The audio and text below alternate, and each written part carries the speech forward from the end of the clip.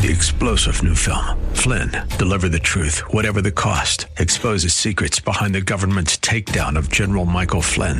Flynn knew what the intel world had been up to. He ordered the first audit of the use of contractors. This set off alarm bells. He told the truth. He was the most dangerous person for Donald Trump to hire. They had to get rid of Flynn. Flynn, deliver the truth, whatever the cost. Available now. Watch it today. Go to salemnow.com. salemnow.com.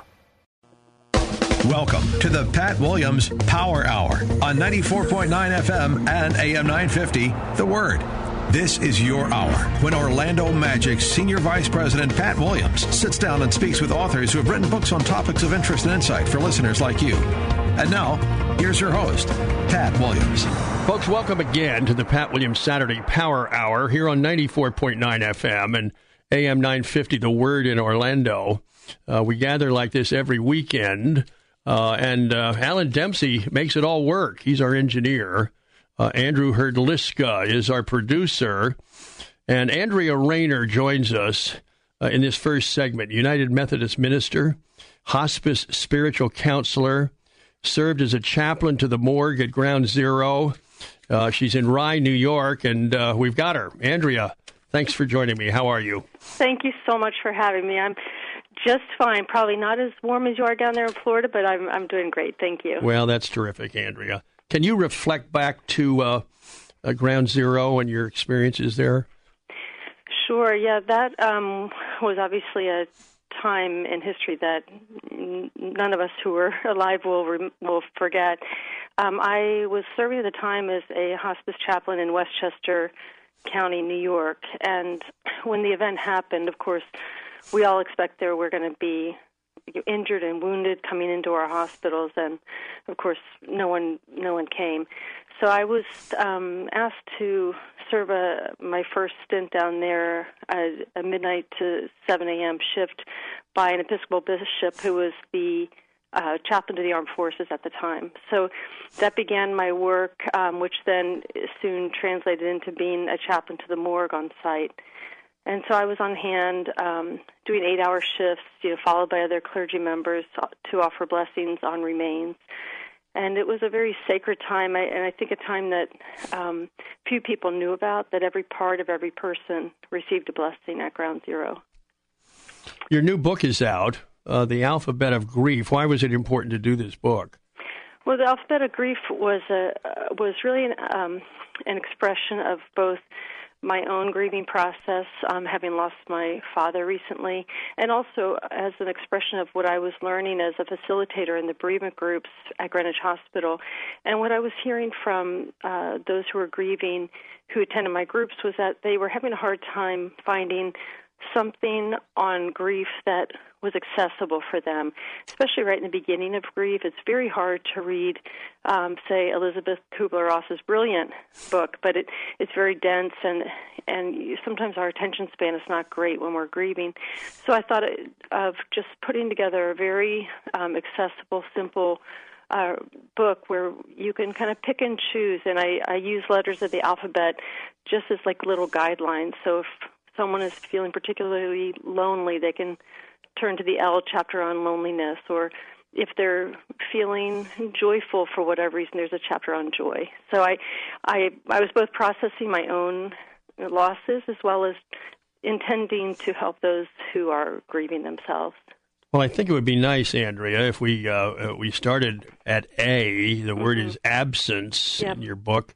Fill us in on absence. Well, in the absence chapter, that's one of the first and most profound feelings when someone is grieving is simply the absence of the one that they love.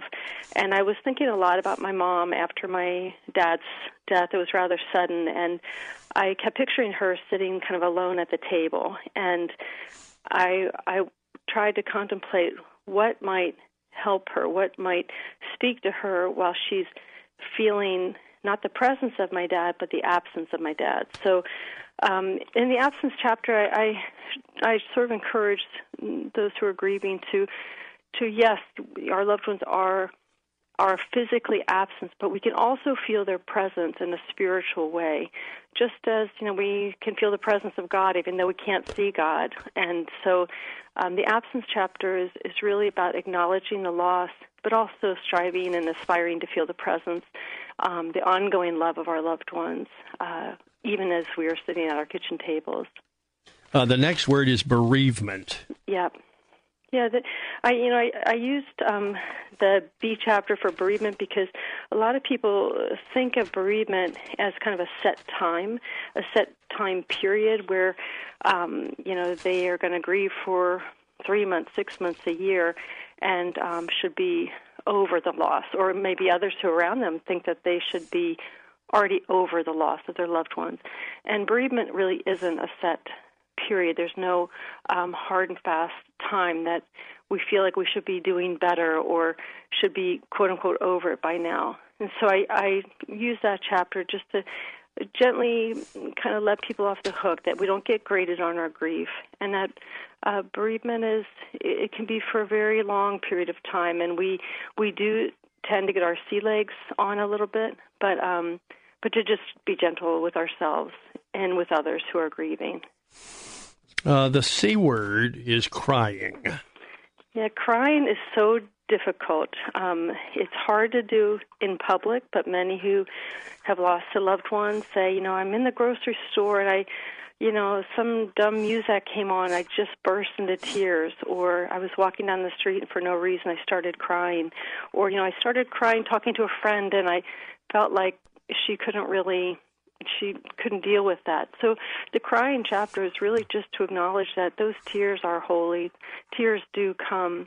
There's no shame in crying. But the other flip side of that is that we are less likely to feel the presence of our loved ones when we're in the deepest throes of our tears. And I believe it was C.S. Lewis who said that we can't see clearly when our eyes are dimmed with tears.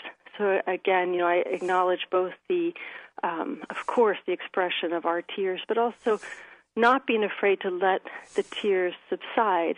That doesn't mean our grief doesn't mean our tears don't mean that we are keeping our loved ones closer. We keep that blade of grief close sometimes because we're afraid if we stop crying, we've let them go, and that's simply not the case. Why is D stand for dinner? Well, the D is for dinner because, again, in my groups and in my own experience, people often tell me that dinner time or meal times are often the most painful, particularly for people who've lost a spouse. That kind of table for one is so painful. And so often people who are grieving, they're not eating well. They avoid the dinner table. People who are wonderful cooks don't feel like cooking. They can't bear to look at that table for one. So just to lift up and acknowledge that dinner time, which is often a shared time, is so painful. But again, it can also be filled with our happy memories. But I think I chose it just to acknowledge that it is a very difficult time of the day. Now, I want you to get into this topic. Yeah. Everyone else. That's E. Yeah, the everyone else is, this I learned both from my father when he lost his mother when he was 9 years old, and feeling like everyone else, all the other boys are going about their lives when he had lost his mom. He was on his way to her burial, and he saw his playmates out there and on an August day, playing ball and thinking everyone else has this life that is ongoing, but his has stopped. And I remembered that when I was with the body of a young boy who had died. He was 19. And, everyone else seemed to be carrying on, the nurses at the nursing station and people coming and going in the hospital. And so sometimes when something terrible happens, we feel separated from everyone else. And everyone else doesn't want to be part of our sorrow. So again, to acknowledge that we should be part of everyone, because at some point, if we risk loving, we will risk losing someone, and to be with one another in our sorrow as well as our joy. Andrea Rayner is our guest, United Methodist minister and hospice spiritual counselor, served as a chaplain to the morgue at Ground Zero, and her new book is out. It is called The Alphabet of Grief, Words to Help in Times of Sorrow. And when we come back, Andrea is going to fill us in on the word forever. That's next. And then other interesting words are ghosts and home and isolation and joy, kinship, loneliness, moving on. So stay with us for more with Andrea Rayner. I'm Pat Williams, your host for the Saturday Power Hour, and you're listening to 94.9 FM and AM 950 The Word in Orlando. More of the Pat Williams Power Hour in just a moment on 94.9 FM and AM 950 The Word.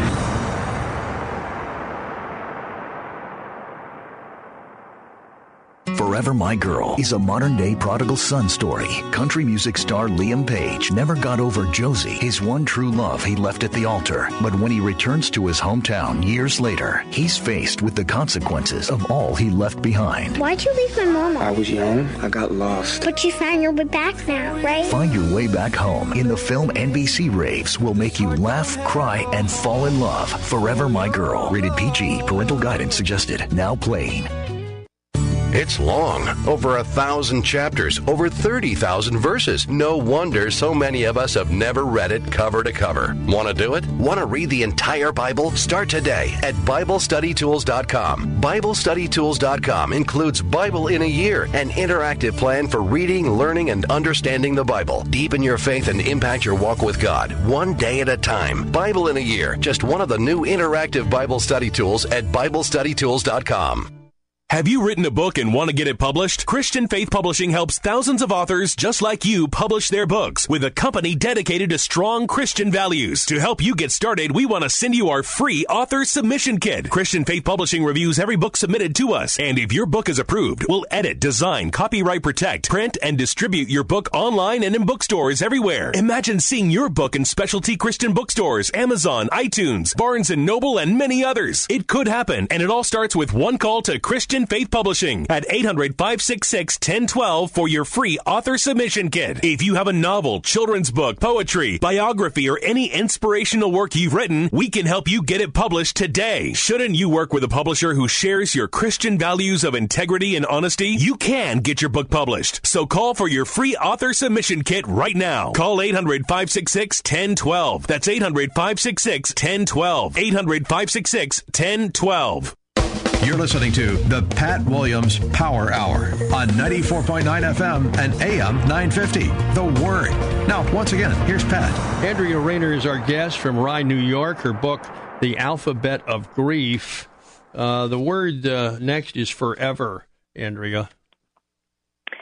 Yeah, forever is such a daunting concept. When someone we love dies, all of a sudden we're looking into this abyss almost of forever. It feels like, it will be forever when we see someone. We think it'll be never, that we will never ever have our loved one with us. And so, I in the book I try to acknowledge with each word the pain of feeling it will be forever, and also there's always a flip side. There's always another way of looking at our loss, and the flip side of forever is always. We will always have the love that we have known. We will always have the hope that we will one day see our loved ones again, on the other side. And so, again, to encourage those who are grieving that the other part of this forever that we are experiencing is always, and it's that eternity, and it's that both the things that we have shared with our loved ones and the hope that we will one day be reunited with them again. The G word is ghosts. Yes. Well, I had some fun in a way with the concept of ghosts, because people who are faithful, people of certainly Christian faith and some other faiths, feel like maybe they are not allowed to believe in in maybe an intersection with those who have died. But what I find when I'm doing bereavement groups and having people sit around the table, stories will start with something like, you all might think I'm crazy, but ... And there's this feeling of having been visited by a loved one. And so I just lift up this concept of ghosts more as an angelic way of thinking perhaps it is possible that the veil between this world and the next is permeable, and that God comes to us, and perhaps our loved ones also come to us in ways that offer us comfort and hope. The H word is home. Yes, home.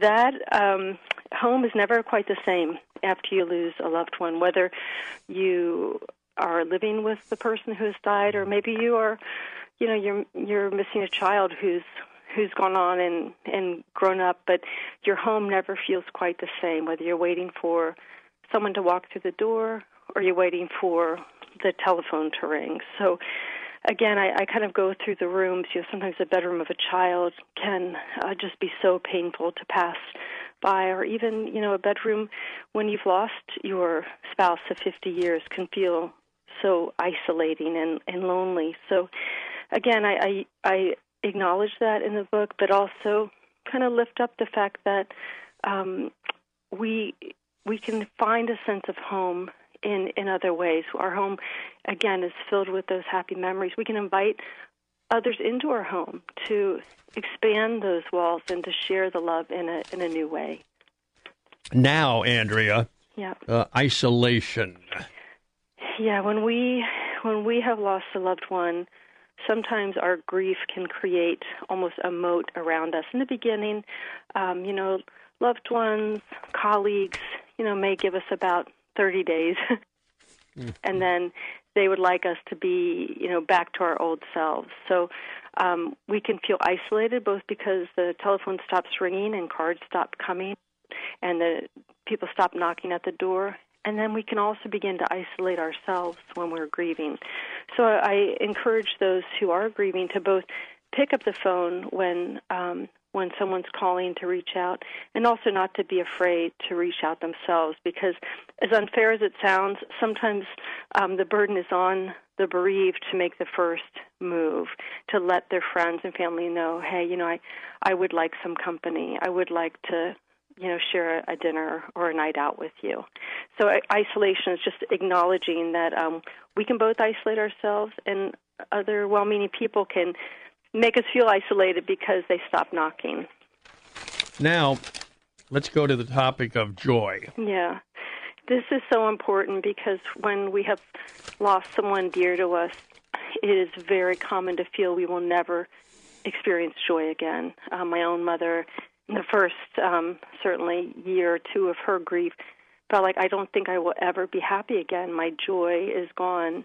And that is such a scary concept, and it, grief takes up so much space in our hearts that it often leaves, very little room for joy. And the other part of that is sometimes when someone does feel happy, they have a flicker of happiness, there might be some guilt associated with that. Oh, if I'm happy, again, does that mean that I'm over it? Of course it doesn't. Or if someone sees me smiling in public, well, they think I'm over the loss of my loved one. So to give ourselves permission to feel joy, we will also give ourselves permission to feel the presence of our loved ones, because they don't exist in a place of sorrow anymore. They exist now in joy. And if we allow ourselves to feel joyful, we may actually feel the comfort of that presence. Andrea, tell us about the K word, kinship. Well, with kinship, I was actually really thinking about initially a fireman who had also worked at Ground Zero. And sometimes when you've had a similar experience, for me it was offering blessings on remains. For him it was searching for friends and colleagues beneath the rubble. One look in the eyes can make you feel connected, because you feel like there might be someone in the world who knows a thimbleful of what you've experienced. I find this in groups, particularly with families maybe who've lost a child. Of course, you don't want anyone else to have that terrible experience, but there is a feeling of kinship, of knowing and of company with others who've known a similar loss. Again, you wouldn't wish that kind of a loss on anyone, but when we allow ourselves to connect on a deep level with others who are grieving in that same way, we open ourselves up to community and connection. I want you to talk about the L word called loneliness. Well, loneliness is probably the most daunting topic for me as a bereavement group facilitator and for me who offers comfort for those who are grieving, because it's very intimidating. When someone says to me, I am so lonely, it literally renders me silent, and I've been doing hospice for 20 years. And the only way to really counter that sense of loneliness, in my experience, is to start to be open for all of the ways. Again, as a Christian person, that this is my advice, is to be open to the ways that God is coming to us in our times of loneliness. God is walking with us in those valleys of the shadow of darkness. And I do believe that God comes to us in so many different ways to try to ease us and to accompany us in our loneliness, that we're never truly alone, even though we can miss the one we love so much. We're never alone because God is always with us. He never leaves us alone, and that sometimes God's sending us people and help in surprising ways. So just to kind of reach for the hand of God in whatever way that comes will help us in our loneliness. And also reaching for someone else, sometimes coming out of our own sense of loss and helping someone else is also a way to ease us in our loneliness. Now talk about moving on. Well, if you have suffered a loss, almost everyone I know said at some point, some well-meaning friend will say, isn't it time that you moved on? Isn't it time that you got over this loss or reached a new place? And in speaking with a mom who lost her child in the terrible Sandy Hook shooting in Connecticut, we were talking about this concept of moving on and how does one ever move on from that kind of a loss. And instead, this concept, as I thought about it, what came to me is that we don't ever move on from our loved one's death. We don't leave them in the rearview mirror. Instead, we learn to live on. We live on with them in our hearts, knowing that they're not behind us. They've simply gone ahead of us. So if we could incorporate this idea of living on, yes, with our loss, but also with that hope and that loving presence of the ones that we're missing. We live on with them. We bring them with us into our present life by our stories and our memories and the things we pass on to future generations. Then that'll help us in our grief. Now, let's talk about night. Well, night is a very difficult time for the newly bereaved in particular. The darkness can really seem to swallow us up like Jonah in the belly of the whale. And, there are people who tell me that, I don't want to go to bed because, as soon as I turn out the light, I just feel so alone, or I'm afraid I'm going to have bad dreams, or I want to dream about my loved one, but they never come. So night is challenging because for those who've lost their spouse or their partner, they feel, the bed is too big and they don't know which side of the bed to sleep on. Or maybe it's simply they just, they feel more alone when the sun goes down. So what I encourage there is you can invite your loved ones into your dream. You can have a prayer that maybe you are visited by a dream that makes you feel like you're with them again, and that dream can be a comforting dream. So in a way, when when night comes, we're potentially closest to our loved one, maybe not farthest from them, because we let go of our conscious mind and we can rest from the weariness of grief, and just knowing that our loved ones are beyond our sight, like the stars are on a cloudy night, but they're there. They're always shining there, whether we can see them or not. O is for out of body. Well, when someone has had a traumatic loss in particular, you can physically feel very numb. Grief is a whole person experience. It's emotional, it's spiritual, it's physical. I had a mother tell me that when her son died, she literally felt out of body. She knew she was getting dressed and putting her shoes on the right feet, but she almost disassociated. She obviously didn't feel like eating. She felt numb. She was going about her day almost like she was in a dream. And so that feeling, I think it's important for people to know that it's within the normal spectrum of grieving, not to be scared if you're feeling out of body, or that life is very surreal as you're going about your days in the beginning, and just to be patient and very gentle with yourself, and that you will start to feel back in your body. Certainly taking some good walks, or if you're someone who used to like to exercise, try to gently get back into that, and realize that when you re-enter your life, you'll find that you feel more, again, that comfort of your loved ones. The P word is partings. Well, I have found this in hospice, that how we leave one another really impacts how we grieve. I believe our loved ones, whether they have died traumatically or gently over the course of a long illness or very suddenly, they are free from that suffering. They are in my heart and mind, they're now in the presence of God and in joy. But for those of us who remain, it can be very difficult to accept that parting. I've had women tell me, I walked into the kitchen, my husband had a heart attack, he was on the kitchen floor, and I can't get that image out of my mind. So I encourage them to not keep placing their loved one there on the kitchen floor, because they're not there anymore. They are free, and so we shouldn't pull them back. And certainly this applies to those who've lost their loved ones in a traumatic way, like 9/11 or the terrible shooting in Las Vegas. So I encourage people who are grieving not to dwell on how we part necessarily, but again on the hope of and the joy of meeting again. We can't control how we part, but we can control how we think about it. And so we know that the parting sometimes is not sweet sorrow; it's traumatic. But we also have that hope of a sweet reunion. Q stands for quilt. Except we've got to take a break.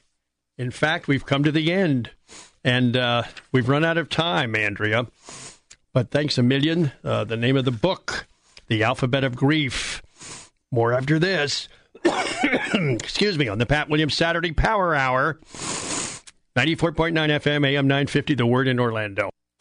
More of the Pat Williams Power Hour in just a moment on 94.9 FM and AM 950, The Word.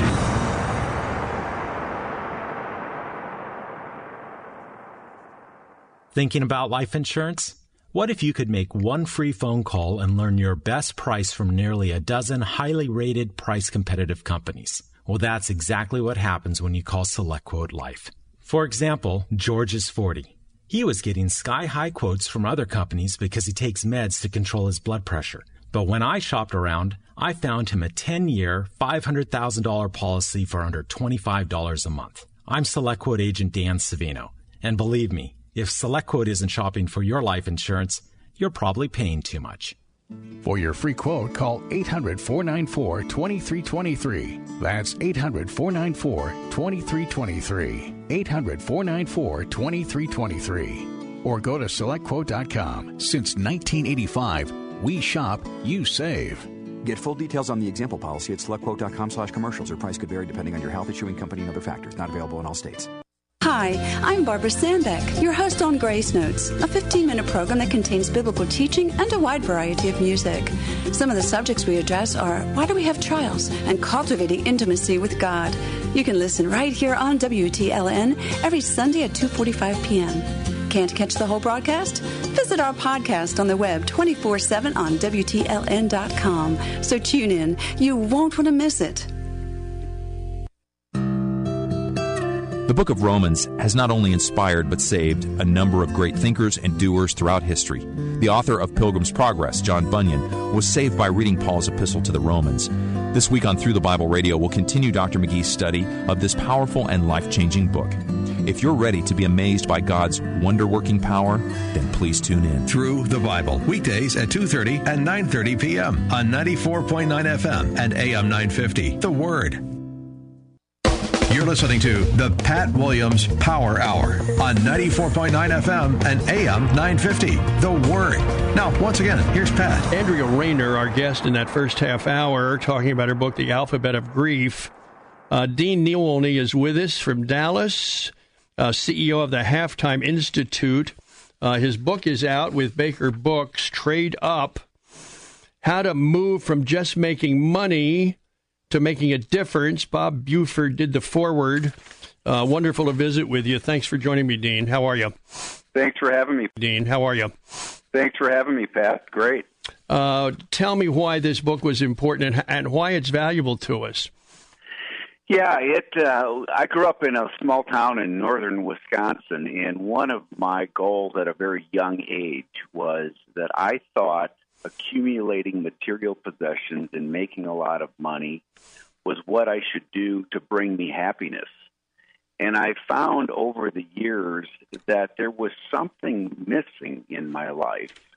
And I remember after 23 years in the financial services industry, it was actually in 2006, I was sitting in my office looking out my 40th floor office window thinking I should be the happiest person on earth. I have a beautiful wife, great kids, I'm successful, a good job.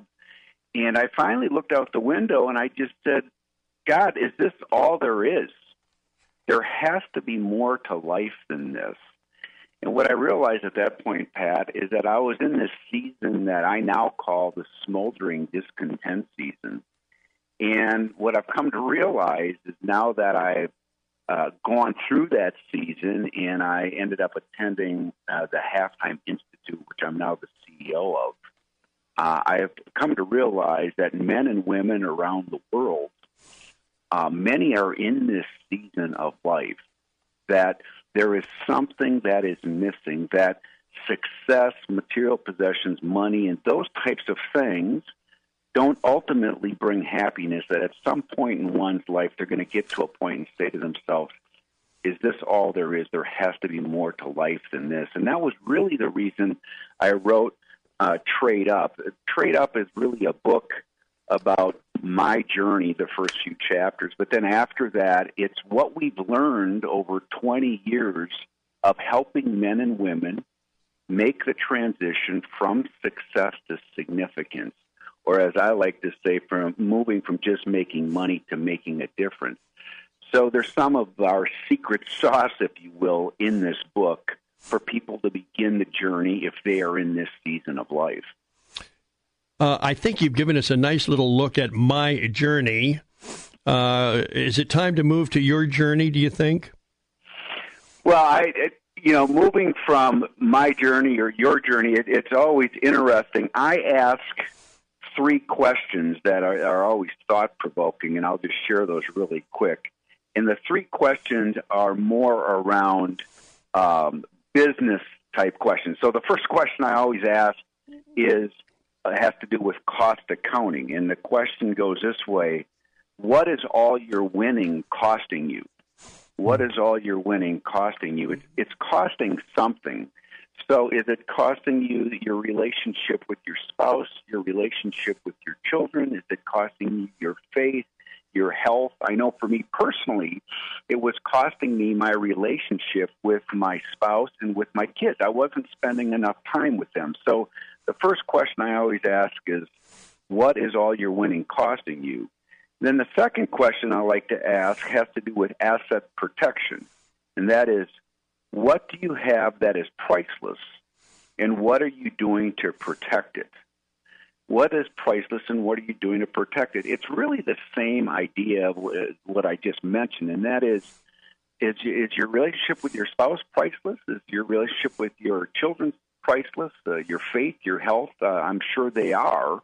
So what are you doing to actually protect it? And when I went through this process, I came to realize that I wasn't doing anything to protect those relationships. So now I make a point of putting my spouse and my kids, their events and our date night on my calendars first. So I do that because I find it priceless. And then the third question has to do with metrics. If you were living a perfect life 2 years from now, what would that look like?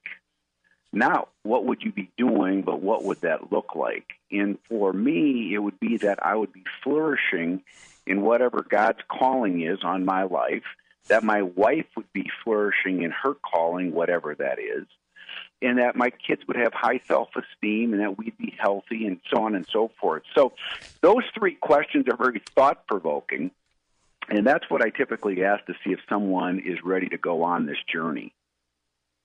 Let's dive into some specific topics. Start with the end in mind. That's part of your journey. Tell us about that. Yeah, start with the end in mind is always an interesting question, because one of the very first exercises that I did was called the 80th birthday party.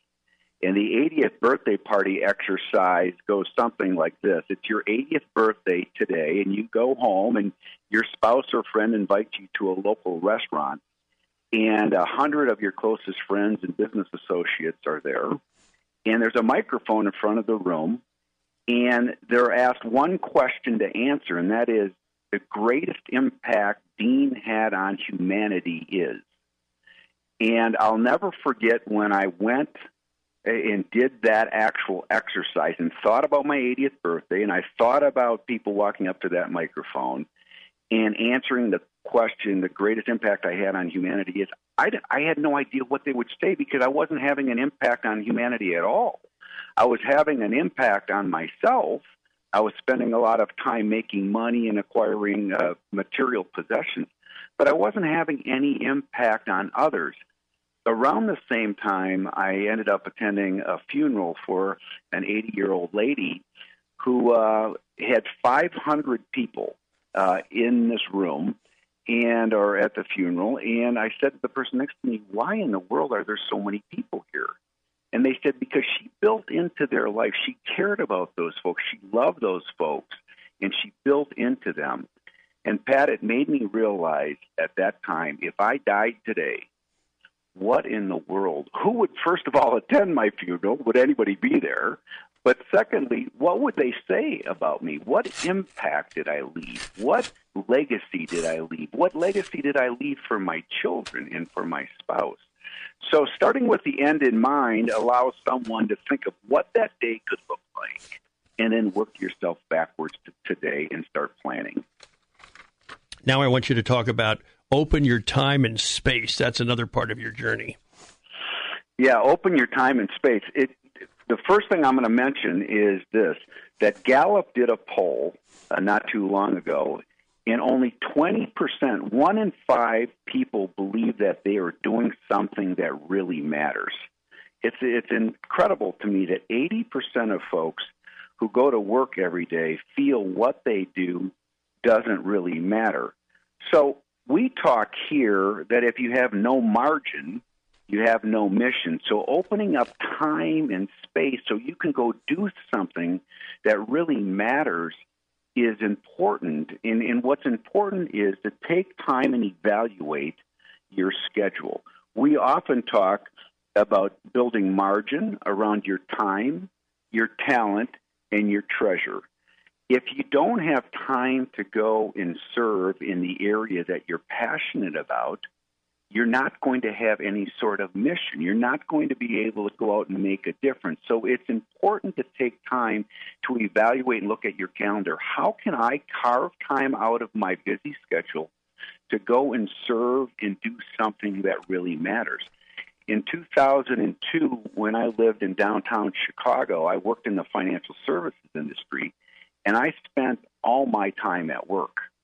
And finally, I got to this point of saying, I really do care about homeless men and women. And one of my, opportunities was to help homeless men and women put together their their resumes so they can go back out and get gainfully employed. But when I started thinking about doing that, I was like, I have no time on my schedule. How am I going to do that? Or no space on my schedule. How am I going to do it?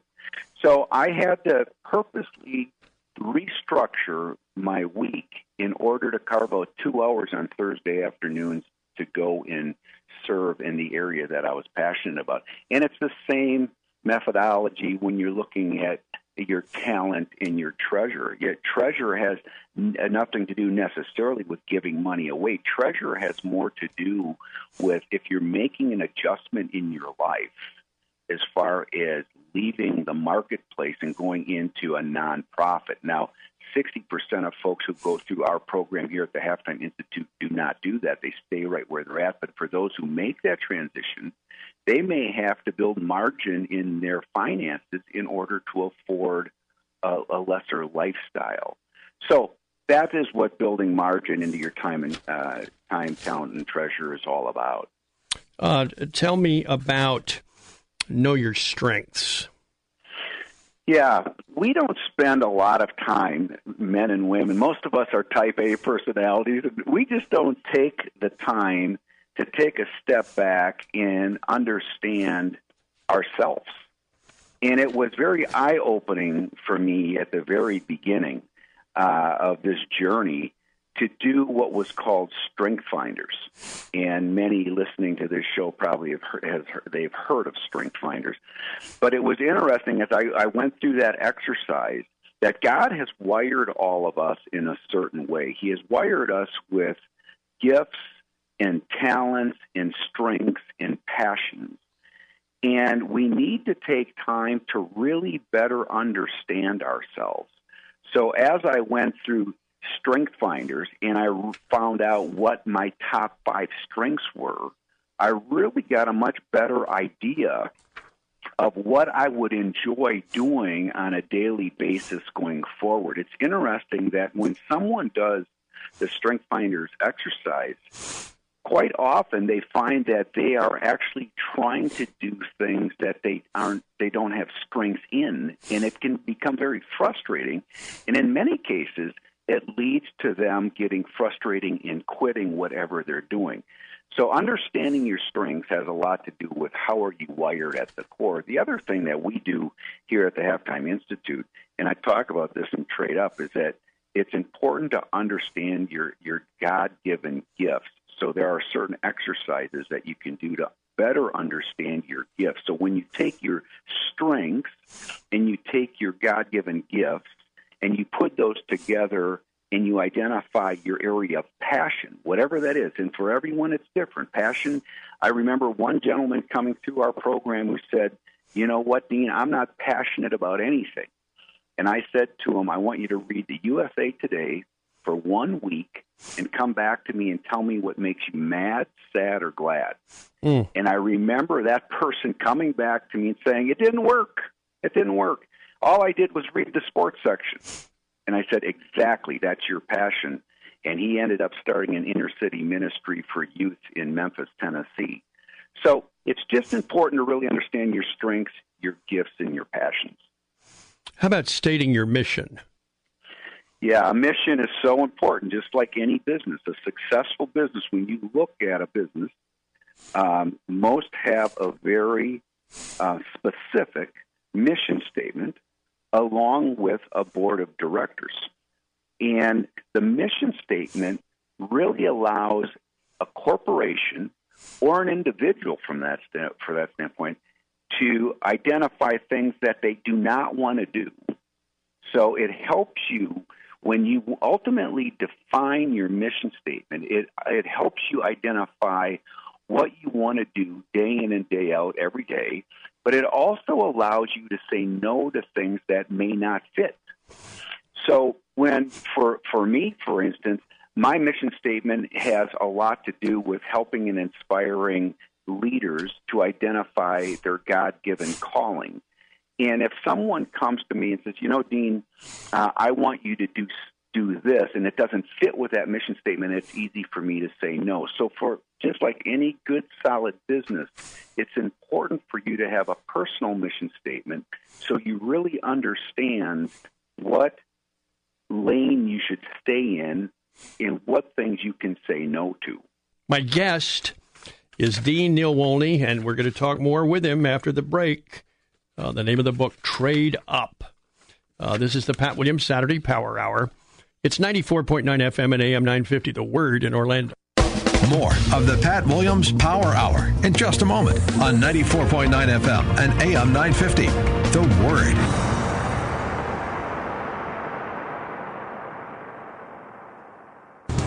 Here at The Word, we are proud to welcome to our Sunday morning lineup, Jack Van Impe Presents. Now Sunday mornings at 8:30. And when it is fought, it'll be the bloodiest battle in the history of the world.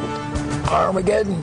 Start your Sunday with Bible prophecy straight from today's headlines. Join Jack and Rexella for Jack Van Impe Presents. Oh my, the leader of North Korea is so boastful. Now on your Sunday morning Word at 8:30, only on 94.9 FM and AM 950, The Word. Forever My Girl is a modern-day prodigal son story. Country music star Liam Page never got over Josie, his one true love he left at the altar. But when he returns to his hometown years later, he's faced with the consequences of all he left behind. Why'd you leave my mama? I was young. I got lost. But you found your way back now, right? Find your way back home in the film NBC Raves will make you laugh, cry, and fall in love. Forever My Girl. Rated PG. Parental guidance suggested. Now playing. Here's some great news. If you missed the deadline to sign up for health insurance, or more importantly, if you signed up for a plan that you're just not happy with, you still have a choice. It's called MediShare. MediShare is a Christian healthcare sharing program that's been around for 25 years, and they have hundreds of thousands of members all across the country. And get this, over the years, MediShare members have shared more than $1 billion of each other's medical bills. Best of all, you could save a lot of money with MediShare. The typical savings for a family is about $500 a month. Your savings could be more or less, but think about what you could do with that extra money. Think you're stuck with a high-cost health plan that doesn't have a lot to offer? Well, think again. You can join MediShare anytime, so call them today and check it out. Here's the number to find out more, and there's no pressure. They're super easy to talk to. 844-41-BIBLE. That's 844-41-BIBLE. 844-41-BIBLE. This is Dennis McKenzie for Families by Design. Strong families are designed by God. Do you want your family designed by God? For inspirational principles for today's families, listen to Families by Design with your host, Dr. Daniel Forbes and Kevin Picorni. Families by Design airs every Sunday at 9 p.m. That's Families by Design right here, 94.9 FM and AM 950, The Word.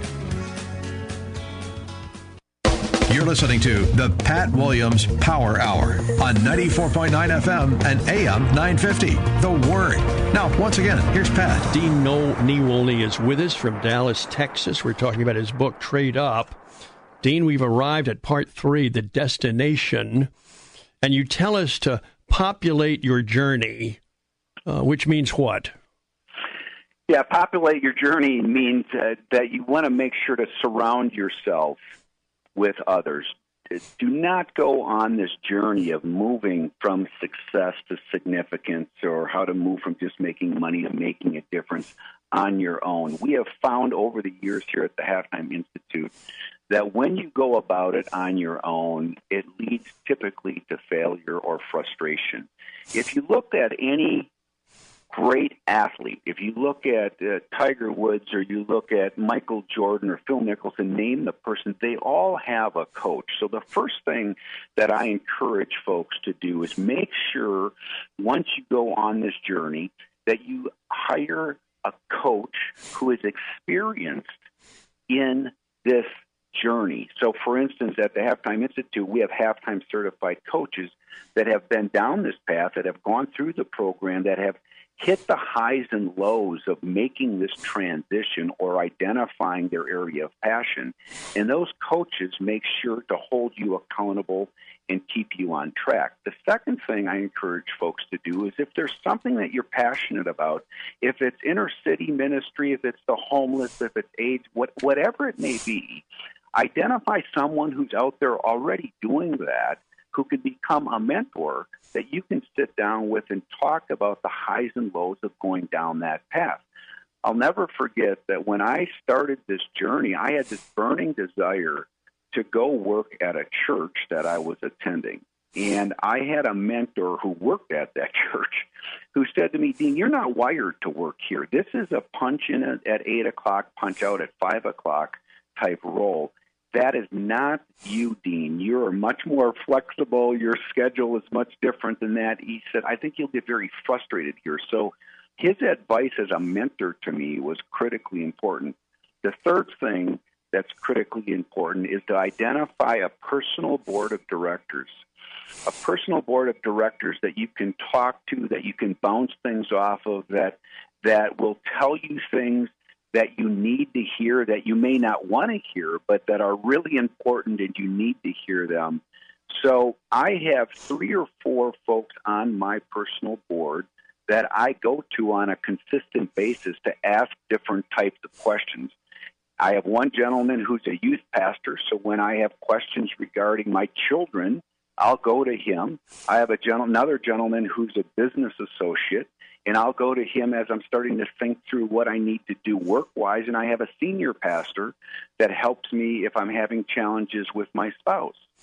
So a personal board of directors and going on this journey with others is critically important. Now I want you to talk about, Dean, pursue solitude with God. Yeah, this was a new experience for me. I'll never forget it. The very first time I was invited to go and do solitude time, we were going to do solitude for 8 hours. I had never done it before. I'm a type A personality, and I love to talk. One of my top gifts is relator, so I like to talk to other people. So when we went out and did 8 hours of solitude, it was in this season where I was trying to make as much money as I could, and I was trying to accumulate as many material possessions as I possibly could. And I'll never forget it, Pat. I sat up against a tree. I opened the Bible at the very beginning of the morning, and it opened to Ecclesiastes. And I'll never forget it. I was reading about King Solomon, the wealthiest man in the world that had everything the world could offer. And at the end of the chapter, it said, it's meaningless, a chasing after the wind.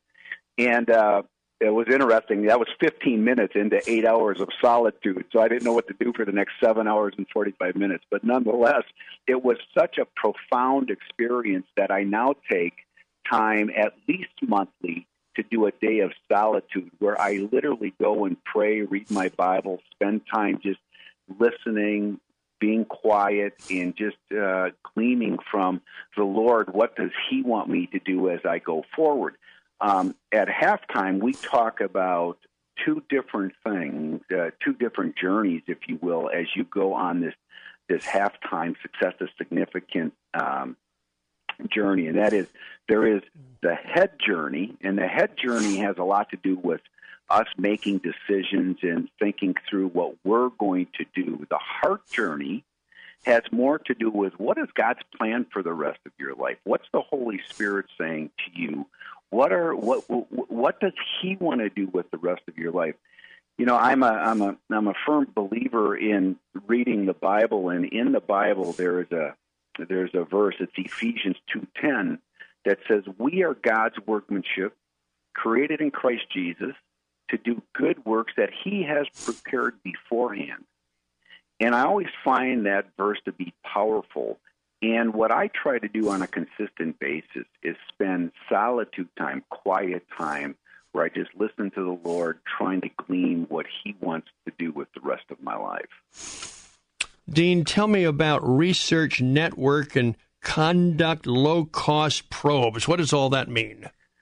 Yeah, well, low-cost probes, Research Network and low-cost probes, they're pretty similar. And low-cost probes has to do with once you get clear on what your Ephesians 2:10 calling is, or what you feel you're passionate about, or what you think you're passionate about, we strongly encourage men and women to not jump in with both feet and do a high-cost probe. And because what typically happens when folks jump in with both feet, if it doesn't work out, they have left a lot of carnage behind them. So we always talk about try low-cost probes first. So if there's a passion that you have and you've identified that passion, put your toe in the water. For instance, when I had this passion around homeless men and women and helping them put their resumes together, I didn't quit my day job and jump in with both feet at the homeless shelter. I worked 2 hours a week helping men and women try to identify or try to help them put their resume together. I realized after a year that I loved doing it, but it truly wasn't my calling. Now, if I would have given up everything I had, my day job, if you will, I would have had a difficult time during that season trying to figure out what to do or trying to make an income even. So a low-cost probe has more to do with just putting your toe in the water in some of the areas that you think you're passionate about before you take even a medium-cost probe, which ultimately could lead to a high-cost probe. The last thing I'll mention on that is even here now as the CEO of the Halftime Institute, when I was still in the financial services arena, I loved what Halftime was doing, helping men and women making this transition from success to significance. But I put my toe in the water by hosting an event in Chicago for 22 men and women, and it was simply a 90-minute lunch. But it was a way for me to put my toe in the water to see, is this something that I really should be doing? Is this something I'm really passionate about? So, Pat, the long and short of it is low-cost probe is just putting your toe in the water and testing it. Give me 60 seconds in closing. The hardest job you'll ever love. Yeah. Well, I think what I learned when I left the marketplace and came into the nonprofit world was I had two friends of mine say to me, Dean, if you think you're going to walk into a nonprofit world and it's all going to be holding hands, singing Kumbaya and praising Jesus all day long, you have another thing coming. And I kind of laughed about that. And he also said, if you think you're going to walk in and find everyone's wearing halos and it's all perfect, you're up for, a rude awakening. And he was absolutely right. I absolutely love, Pat, what I do day in and day out. Now it's much different than what I used to do.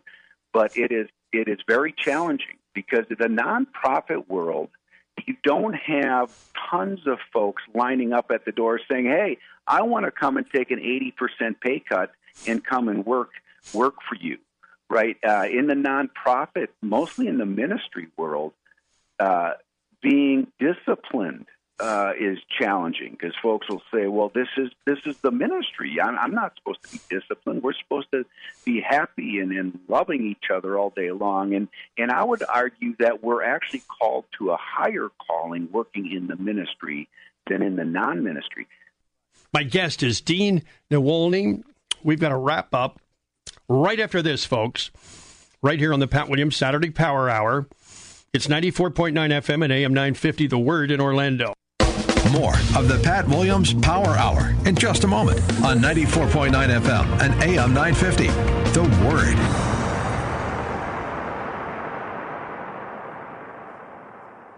If you're over the age of 50 and considering buying an annuity in the next 60 days, I have some important news for you. Don't buy an annuity until you understand the pros and cons of annuities. A free book to help you maximize your retirement income from television host and three-time author Josh Melberg has been released. This book reveals little-known truths about annuity strategies in simple-to-understand terms. Grab a pen right now because we are about to offer you this free book that unlocks the 5 little-known secrets we believe baby boomers and seniors should know before buying an annuity. Call 800-313-3377 now and you'll receive a free copy of Josh Melberg's book, Next Gen Annuity Strategies Revealed. As a bonus, we'll also send you a copy of The #1 Mistakes Retirees Are Making with Their Investments Today and a free DVD on how you can get up to 33% more income in retirement. Call 800-313-3377. That's 800-313-3377. Employees of J.D. Melberg Financial have the appropriate licenses for the products they offer.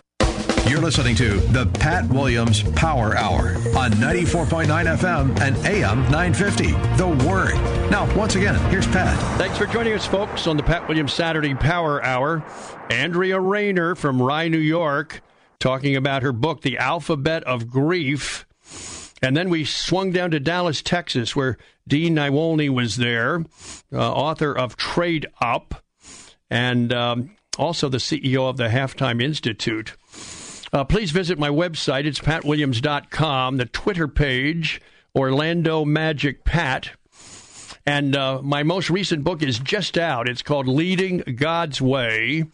You can go up to Amazon and check it out. We look at leadership principles from some of the great leaders in the Bible, and hopefully you'll enjoy it and be benefited. Have a wonderful day in church tomorrow with your family, and a great week ahead here in Central Florida. And we're back next weekend for more on the Pat Williams Saturday Power Hour. It's 94.9 FM and AM 950, The Word in Orlando. Thank you for joining us for this week's edition of the Pat Williams Power Hour. Join us again next week at the same time, where faith comes by hearing. 94.9 FM and AM 950, The Word. 3-star General Michael J. Flynn, head of the Pentagon Intelligence Agency, knew all the government's dirty secrets. He was one of the most respected generals in the military. Flynn knew what the intel world had been up to. He understood its funding. He ordered the first audit of the use of contractors. This set off alarm bells. The explosive new documentary, Flynn, Deliver the Truth, Whatever the Cost, uncovers the facts behind this scandal. Flynn told the truth. He was the most dangerous person for Donald Trump to hire. I find out the worst enemy that I'm going to face in my life is right here in America. They took my assessment and they wanted me to change it. And I was like, I'm not changing it. They had to get rid of Flynn. With in-depth interviews, archival footage, and never-before-seen personal records of the man behind the headlines. I just felt like I was drowning. Flynn, Deliver the Truth, Whatever the Cost. Available now. Watch it today. Go to salemnow.com. salemnow.com.